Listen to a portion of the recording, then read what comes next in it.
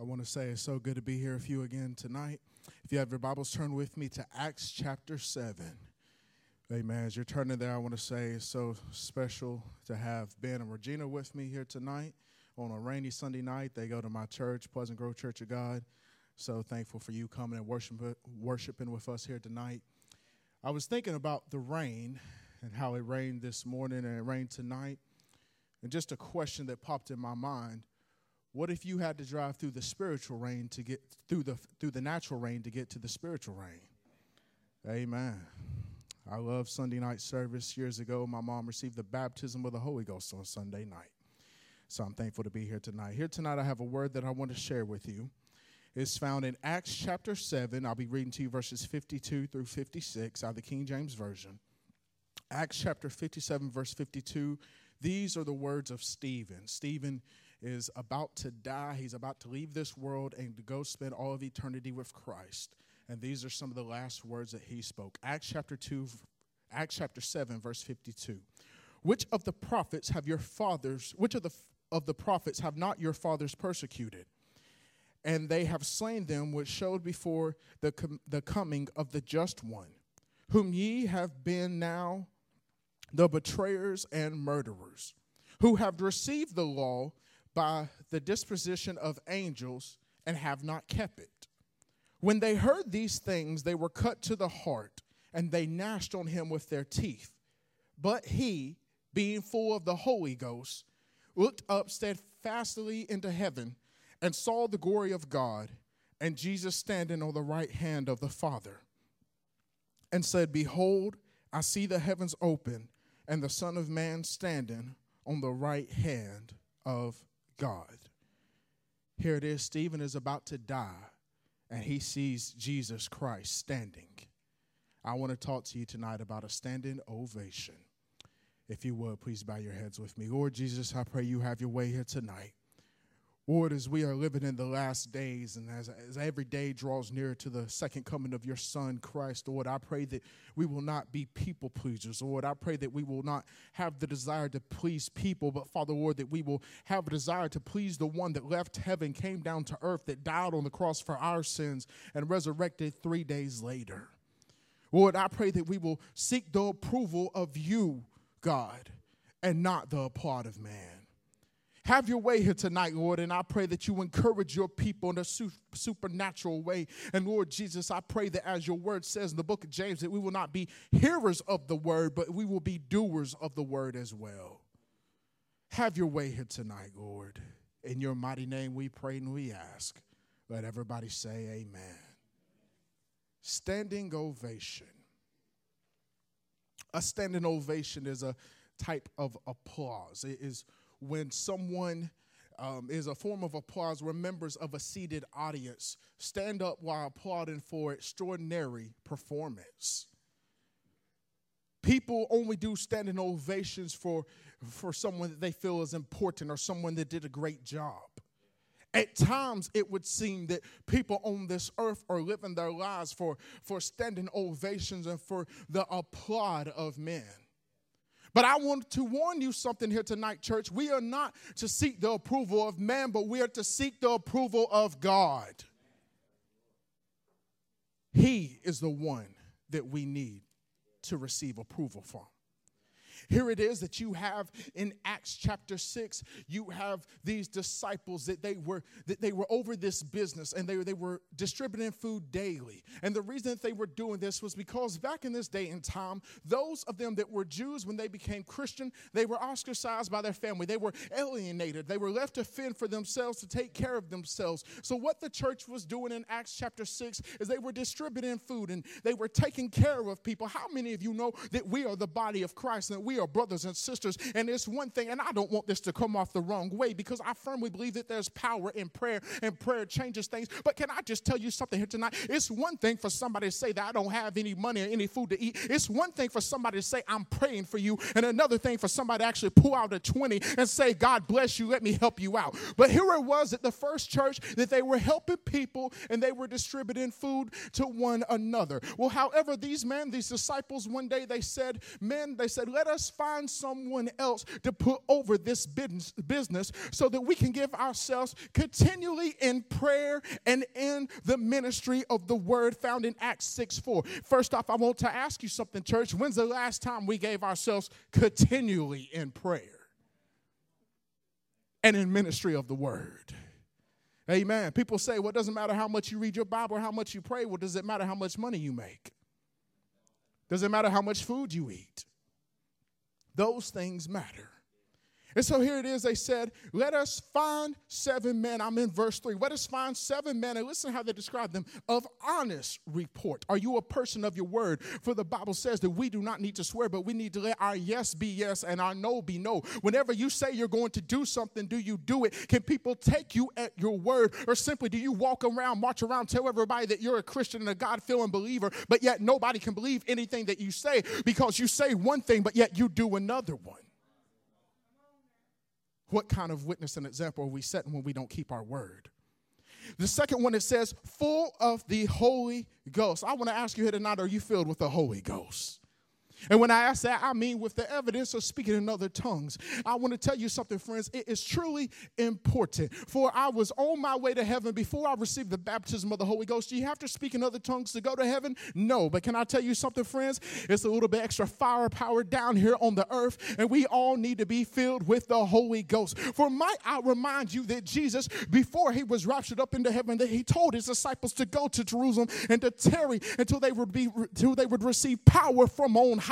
Power for what? Power to be witnesses. And I want to tell you something, church. I know we're living in the last days. It might seem like it's dark. It may seem like the world around us don't want to hear the gospel message, don't want to hear about God. But I want to tell you something. When you get filled with the Holy Ghost, you can run to the darkness and be the light, be the very person that God has called you to be. Some of you may say, but Caleb, I'm just a shy person. I'm not very bold at all. My friends, once you get filled with the Holy Ghost, you will be as bold as you need to be and be commissioned for the service that God has called you to. Can I tell you something? I don't know about in the Assembly of God because I'm licensed through the Church of God, though I preach in all movements and denominations. But can I tell you, in the Church of God years ago, when I went to fill out my minister's application, one of the mandatory things on there was being filled with the Holy Ghost. That's how important it is. So they said that they wanted somebody that was of honest report in verse 3, full of the Holy Ghost and wisdom. If anyone seeks wisdom, let him ask. And it says, whom we may appoint over this business. Well, now here in verse 5, and the saying pleased the whole multitude, and they chose Stephen. Listen how they describe Stephen, a man full of faith and of the Holy Ghost. So here it is that the search committee is now looking for 7 men. And the very first person that they came to was Stephen. The first one that came to their mind was Stephen. I want to ask you something, church. If your pastor or an elder in the church was looking for somebody of honest report, somebody filled with the Holy Ghost, somebody filled with wisdom, would you be somebody that would meet the criteria?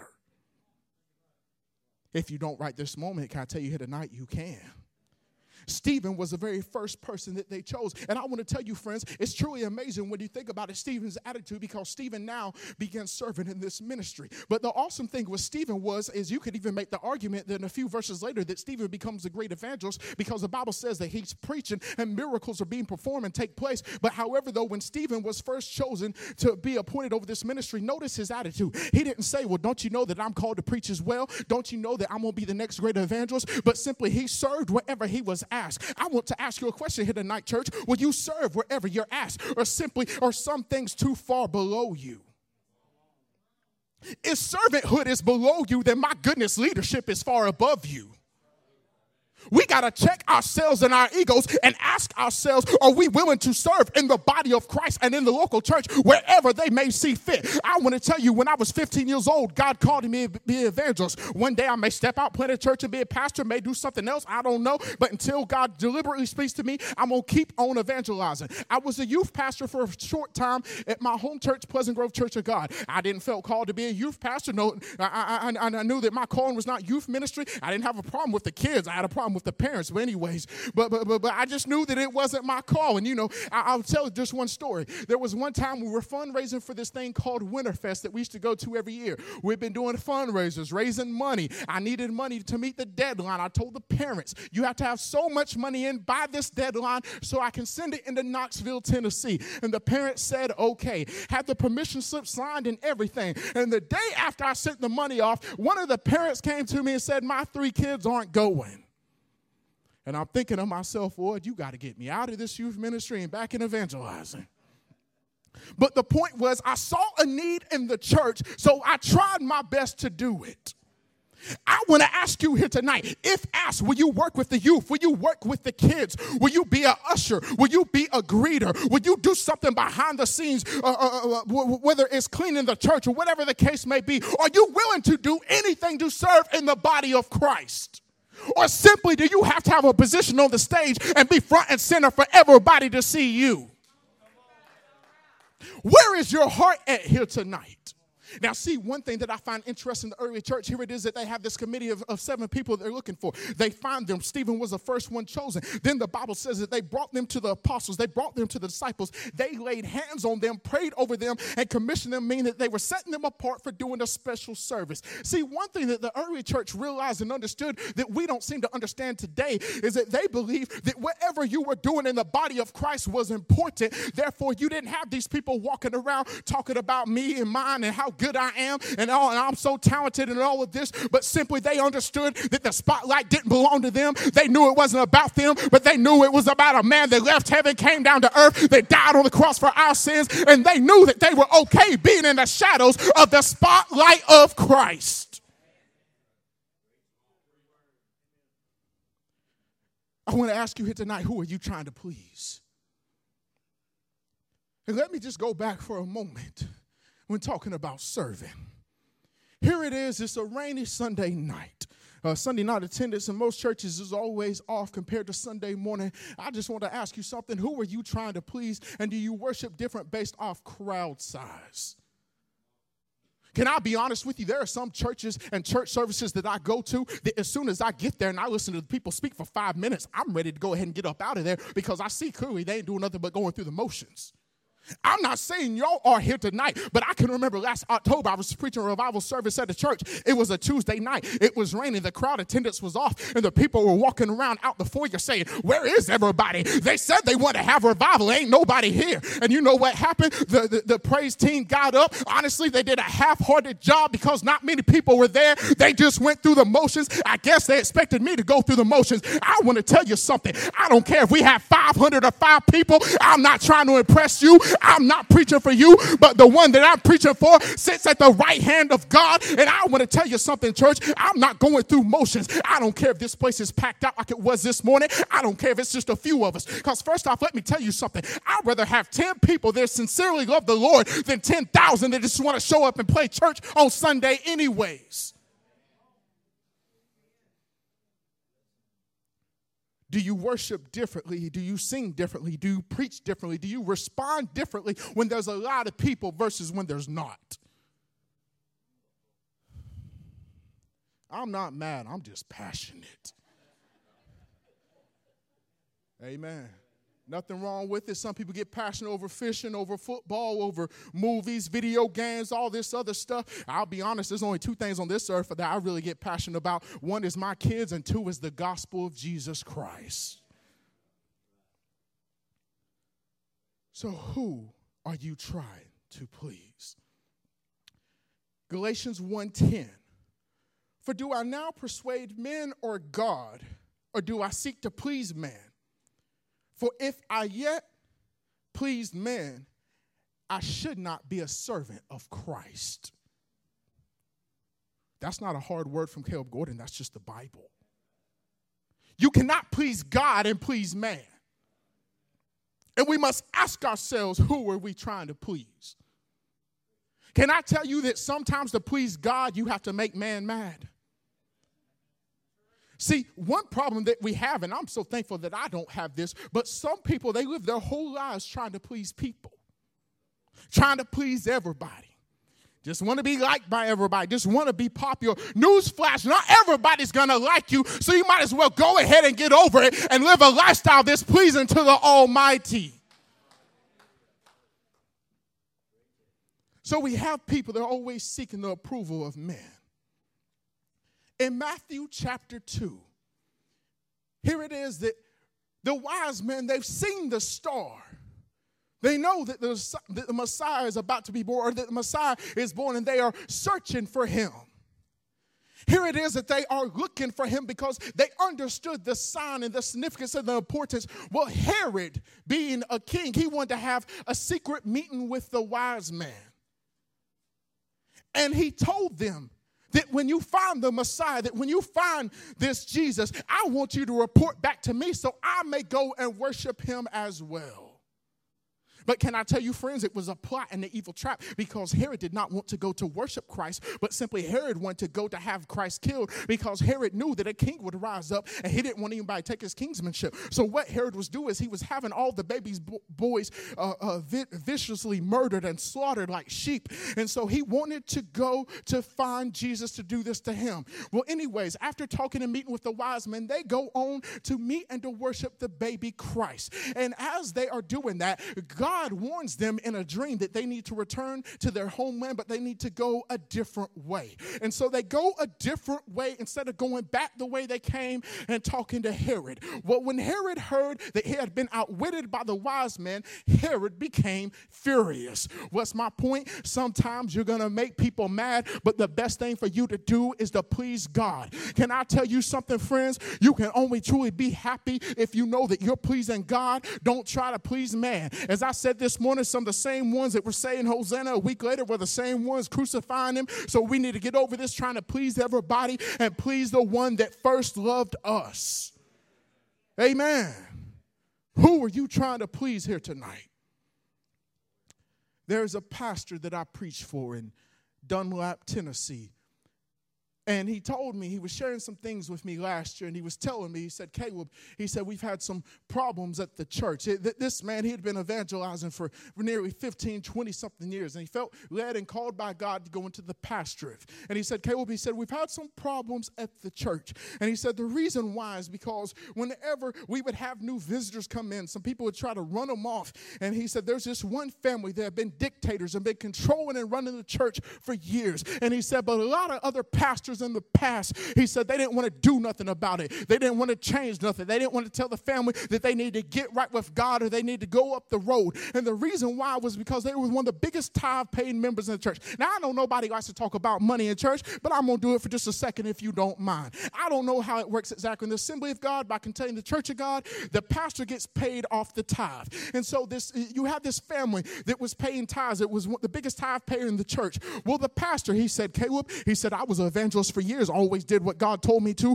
always preached. And he said, I'm so sick and tired of this family trying to be a dictator and run new people off and tell me what to preach and how to do the service. He said, I'm not putting up with it anymore. And he said, so finally I told him, he said, I'm not trying to run you off. I don't want you to leave. But he said, this nonsense has got to come to an end. You want to know what happened? That family, they went to a church up the road. And guess what? They took about $40,000 worth of tithes with them. You do the math. He was a full-time pastor when he first went to the church. Well, guess what? After losing $40,000 a year, he ain't a full-time pastor no more. He had to get a job, and not just him, but his wife as well. But he said, Caleb, he said, it's okay. He said, I'm believing one day that we're going to be full-time pastorates again. He said, but ever since this family finally left and went to a church up the road, he said, God's been moving in the services. And he said, people are being saved, being baptized, being delivered. I want to tell you, church, that's what it's going to take in this day. It's going to take somebody that's going to stand up with a backbone to be a real man, be a real woman of God, and say, come hell or high water, I don't care if you like me. I don't care if you talk about me. I don't care if you take all your money down the road or what, if you try to lie on me, whatever it is you're going to do,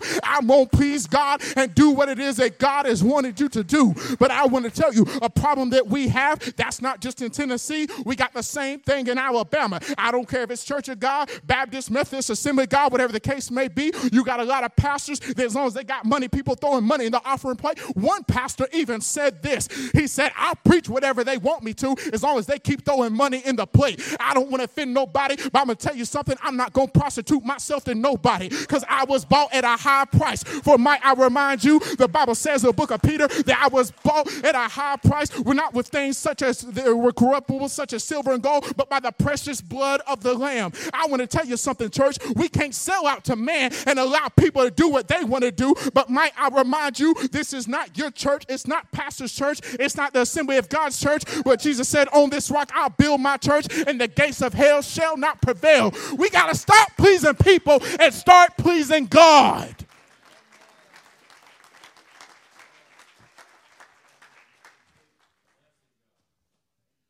But you got to ask yourself, who are you trying to please in this life? Can I just be open and honest with you? We have some men that are truly not being the men of God they should be because all they're trying to do is please their wives. We have some women that aren't the women of God that they should try to be because all they're trying to do is just please their kids and let the kids run the household. I know I wasn't going to get no amens. I wasn't expecting it. But I want to tell you something. We got to make the main thing and please God first. If we please God first, then our house will be in order. You have some people in churches that simply, they're just trying to please the pastor and get on his good side and do this and that. But I want to tell you something, friends. You're not just serving in a local church or your pastor, but you're serving Jesus Christ.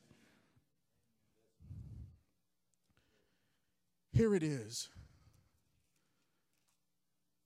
that you have Stephen, a man that was filled with the Holy Ghost. And he's preaching the word, and the people are not liking what they're hearing. Imagine that. Isn't it amazing how people don't like to hear the truth? I've heard people say things about me before, and I always, I understand what they're saying, but I kind of disagree. I've heard people, and people have told me this before. They say, well, Caleb, you preach hard. Well, honestly, I kind of disagree. I don't really think I preach hard at all. It's just we live in a super sensitive generation, so whenever somebody does preach the truth, then people get mad and upset. But the truth is, I don't really preach hard. I just preach to you out of the Bible. You want to know somebody that actually preached hard? Let me give you an example. There was a man by the name of Jesus that preached hard. You don't believe me? Let me give you some Bible. The Bible says in the book of John chapter 6 that he spoke a hard word. The people said, this is a hard word. Who can understand it? Who can hear it? And your Bible says that many of the disciples left him and followed him no more. And then Jesus, he looked to the 12 and he said, are you offended as well? Notice what he said. He didn't say, that a boy for y'all sticking with me when the other ones left, but he said, are you offended as well? Are you going to leave too? And Simon Peter spoke up and he said, but Lord, but who will we go to? He said, for thou art the Christ, the living Son of God. My friends, I want to tell you something, that you have people that they say this in revivals. They say, we like it when you tell the truth. We like it when you preach it hard. But the problem is when I tell it like it is, whenever I preach it hard, I notice people get mad. They get upset. They may not say anything to me. They may not say anything to pastor, but then they don't come back. They won't come back till Thursday. Won't come back till next week. But I want to tell you something. We need to quit getting offended and allow the word of God to do on the inside of us what God intended for it to do.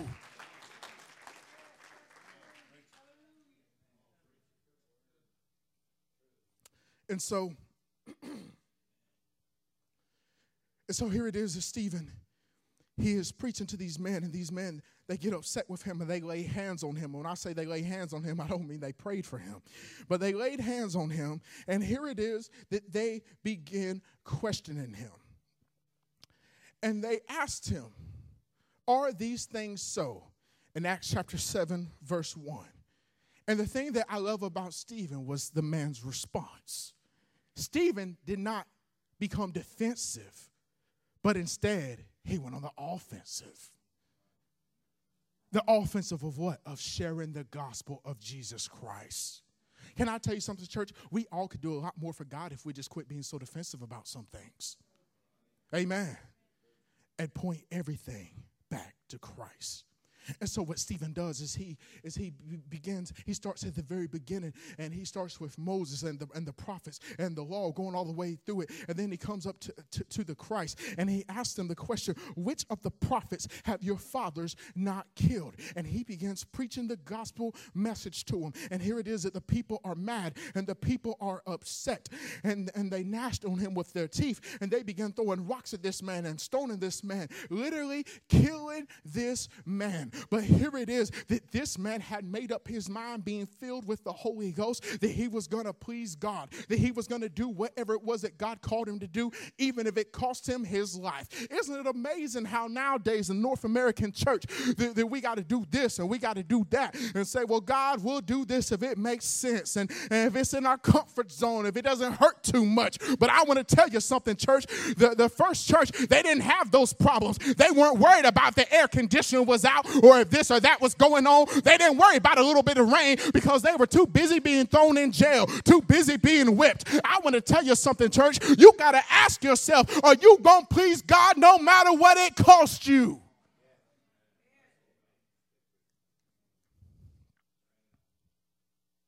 Will you give your all for him? Because Jesus gave his all for you. Amen. So here it is that they are stoning Stephen to death. This man is about to die, literally, for preaching the gospel. And Stephen, looking up into heaven, and as he's looking up into heaven, he said that I see Jesus standing. Maybe that doesn't do much for you, but that gives me Holy Ghost bumps all over my body. Because the Bible says in Mark 16:19, Jesus was received up into heaven and sat down at the right hand of God. It's amazing how in one place in the Bible Jesus is sitting. But Stephen said, I see him standing. Why was Christ standing? What caught his attention? What got the Son of God to stand up? I don't want to go in some unhealthy places because I've heard this preached on ever since I was a kid, teenager. And to be honest, I've heard a lot of preachers say some things that really make me uncomfortable going outside of the Bible and speculation. I've heard some people say that Jesus was cheering him on, that he was clapping, that he was telling him it wouldn't be much longer. I don't know what Jesus said. To be honest, I don't know what Jesus said anything at all. Stephen didn't say, I heard Christ speak, or he said this to me, or he was clapping. Stephen just simply said, I saw him standing. But why was the Son of God standing? See, so many times we try to receive the approval of man, but we need the approval of God. Stephen said to himself, Stephen thought to himself, he came to the conclusion that he'd rather die pleasing God than live and please man. So here it is, he's being stoned to death. He sees Jesus standing, and he says these words that we only hear 3 times in the Bible. They're somewhat similar. The first person that said something was Jesus. Jesus was being crucified on the cross. He was about to die on the cross, and he said, Father, forgive them, for they know not what they do. Stephen, as he's literally being murdered, as he's being murdered, he says, lay it not to their charge. And as Stephen dies, his coat was cast at the feet of a young man by the name of Saul. That man later got knocked off his high horse on the road on Damascus, and he went from being a cold-blooded murderer to becoming the great apostle Paul. And then here it is, years later, you have Paul on trial getting ready to die in 2 Timothy chapter 4, verse 16. And Paul says, lay it not to their charge. Filled with the Holy Ghost. Such hearts of compassion. Think about this. Stephen gave it all for preaching the gospel. I get so sick and tired of ministers nowadays. They say, I've sacrificed, I've done this, I've done that. Nobody appreciates me. They lied on me. They stabbed me in the back. And I'm thinking to myself, get over it already. God never one time said that ministry would be glorious. He never one time said it would be easy. Didn't Jesus one time said, if the world hated me, they'll hate you as well? Maybe we need to really reevaluate ourselves before we tell everyone we're called into the ministry. You want to know that what a lot of ministers my age are trying to do, what their goals is? I'll just be honest. Honestly, I don't talk to many ministers my age or below because they have their priorities set in the wrong things. They're so busy, trying to create a podcast, trying to figure out how to get more followers on Twitter, how many likes and subscriptions can get on their YouTube account and all of this stuff. They want everybody to talk about what a great preacher they are and all this other nonsense. And I'm thinking to myself, I don't care if anybody likes my preaching or not. As long as I'm preaching what God wants me to, I know that I'm making him happy. We got to ask ourselves, why are we doing what we're doing? Who are we trying to please? I know most of you, if hardly any of you have ever evangelized, so can I just be honest and transparent and tell you what it's like being an evangelist? I'm thankful for my schedule that I'm very busy, and literally I preach almost every single Sunday of the year. As a matter of fact, the last Sunday that I didn't preach that I can recall was a special Sunday. I mean, some of them you don't get to preach, like Christmas, certain Sundays. But anyways, I can remember when I was younger. I started preaching when I was 19 years old, and I would go to these churches. I'd preach my heart out. Weren't very good sermons, I know, back then, but I'd preach my heart out, and I noticed I wasn't getting many invitations back. So I started doing some inventory and started asking myself, and I asked somebody very close to me at that time, what am I doing wrong? Am I preaching too long? As I said this morning, some places, you preach over 30 minutes, people about to have a come apart on you. But the opposite, if you don't preach long enough at some places, people will be rude to you. What am I talking about? There's been some churches I've preached at before, and somebody walked up to me, and they said, Caleb, that was a good little sermonette, but how about you bring a full sermon with you next time? I'm thinking, God, you better anoint me so I don't touch this person. Sometimes I used to ask myself back in the day, not now, but back in the day, I would ask myself, did I preach too hard? Did I not preach hard enough? Was I too loud? Is it something that I did? Did I not read out their version of the Bible? What did I do wrong? And a mentor of me said, okay, well, maybe you didn't do anything wrong. Maybe you did exactly what God wanted you to do, and for whatever reason, they just don't want to have you back. And so evangelizing is very tough because you only get to preach when somebody extends an invitation to you. I was 21 years old. I could have held a tent revival on my own and went and preached to a bunch of empty chairs and hoped that somebody just wandered up and sat down and listened to me. But I didn't know anybody. Nobody knew me. So the only way for me to do what God has called me to do, to preach, was when pastors invited me. So I had to ask myself, what am I going to do? Am I going to try to just go from church to church, just preach my hot ones, my top 5 best sermons to try to impress people? Am I going to cater and do it how everybody thinks that I should do it and what they want me to do so that I can get an invitation back? I remember one time, one evangelist is very well known. He told me, he said, Caleb, when you go to these churches and preach, always preach relevant messages or you will not be invited back. And I started scratching my head. Well, what exactly is a relevant message? Apparently God thought it was relevant enough to put it in 66 books of the Bible. So if it's in the Bible, what exactly is relevant? I understand people don't want to hear, a whole sermon on the old law. I understand that. But what is relevant?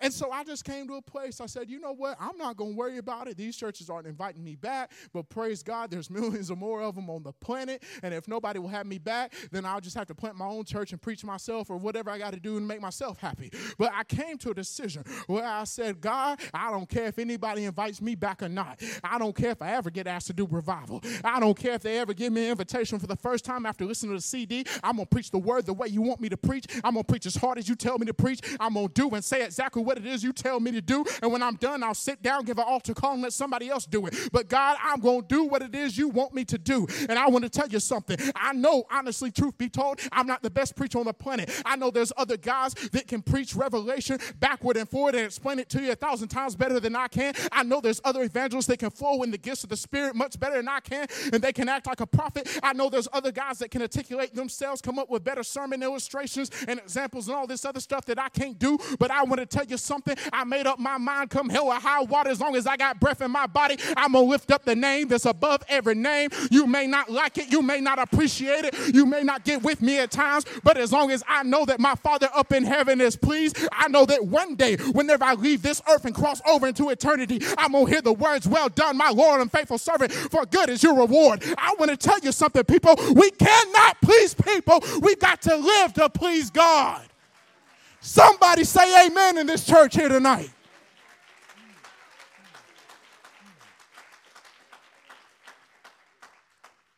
But we've got some ministers my age and perhaps even some that are older that simply they just want to be known for their preaching ability. Some of my friends that are my age or around my age, they say, well, I want people to think that I'm a good preacher and this and that. And I say to myself, the best compliment of all, honestly, is not when people tell me if I preach a good sermon or not, but the best compliment of all is when people say that they felt the presence of God in the service. Might I remind you, in the book of Ezekiel, God comes to the prophet and he speaks to the prophet and he tells the prophet that, yes, the people are coming to hear you preach, Ezekiel. He said, but however, their hearts are after their own covenants, talking about money. So he said that the people are coming to hear you preach, but they're not doing my word. They're not keeping it with them. He said to them that you are as one that plays an instrument, as one that sings a lovely song. In other words, he's telling the prophet to the children of Israel, he's nothing more but an entertainer to their sight.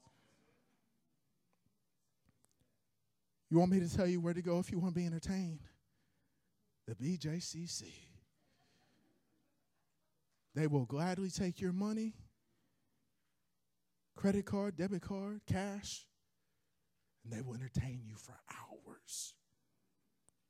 But how many of you know we don't come to church to be entertained? We come to hear the word of God. You may not always hear what you like to or what you want to, but we come to be changed by the word. 1 Thessalonians 2:4. But as we were allowed of God to be put in trust with the gospel, even so we speak not as pleasing man, but God trieth our hearts. I want to ask you something here tonight, church. What's in your heart? Who are you trying to please? We only get one life to live. Can't we make the best of it? Jesus Christ died in blood and bled on a tree for us. Can we not live for him? Brother Langford, is it okay if I talk to you for a moment like it's just you and me in the room? Is that okay? Amen. The rest of y'all can listen, but it's just me and him right now. I want you, as long as you're the pastor, to keep doing whatever God has told you to do. Follow the leading of the Holy Spirit. I don't care if every person in this sanctuary gets up and leaves and go down the road. That's between them and God. But what you're called to do is do what God has called you to do. Jonathan is an associate pastor, the same thing. Can I tell you something? There will be people, I'm not prophesying no prophet, I'm just telling the truth. There are going to be people that are going to leave. They're going to leave with you as an associate. If one day if you become the lead pastor, they're going to leave anyways. And guess what? It don't mean that you did or said anything wrong. It just means that they're leaving for whatever reason. Maybe God called them to leave, or maybe they just leave because they want to leave. But let me tell you something. People are fickle. See, here's what happens. When I become a pastor, one or two things is going to happen in the church. Either that thing's going to grow, become a mega church, or those people are going to run me off in 6 months. Probably going to be the second one, so I just keep on evangelizing. But I done made up my mind that, honey, this church don't belong to you. We're not doing what you want to do. I'm not going to say what you want me to say, but we're going to get in the move of God, allow God to move and to flow and to operate. And as long as I'm the pastor, as long as I'm the bishop, as long as I'm the overseer of this place, we're going to allow God to come and do whatever it is he wants to do. I want to tell you something, church. church, we got to realize and understand people will get mad at us. They will get upset at us, lie on us, and go somewhere up the road. But my goodness, pray for the person on the way out. Hold the door open for them as they walk out. Tell them if they ever need anything that you are right here. But my goodness, church, we got to keep moving forward in the name of the Lord. We got to keep doing what God has called us to do. We got to learn how not to be so sensitive, how not to get our feelings hurt, how not to let every little thing bother us. Aren't you thankful that Jesus didn't let a little sensitivity stop him from going to the cross? He knew people would curse him. He knew people would use his name in vain. He knew people that would lie on him, people that would never follow him. But he said, I've been sent on a mission by my Father. And then when he was at the end of it, he said, it is finished. I want to tell you something, church. Our work isn't finished yet. There's still more people right here in Mount Olive that don't know God. There's still more drug addicts that need to get saved. There's still more alcoholics that need to hear the gospel message. There's still more homosexuals that's going to come to know the Lord. I want to tell you something, church. God's about to show up and show out. But first, we got to find a church that will please him. Are you pleasing God in your day-to-day lifestyle? I'm not talking now about as a church, but I'm talking about as individuals. Are you pleasing the Father? Here's an honest question. Are you even trying? God knows we're human, but are you trying to please him? Would I want my kids to remember me when I'm dead and gone years from now? I don't care for my kids to say, Dad was a great preacher, this, that. I couldn't care less about that. I want my kids one day to be able to say that our dad, Caleb Gordon Sr., always tried his best to please the Lord. Because that is what it's all about. Amen. If you would, please stand as I'm ready to close.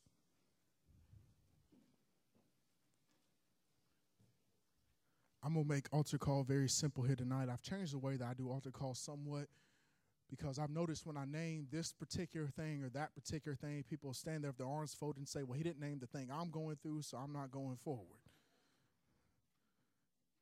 So I'm going to make altar call tonight as simple for you as possible. If you want to please God with the way that you live, I'm going to invite you right now to get out of your seat and to come down here. It's that simple.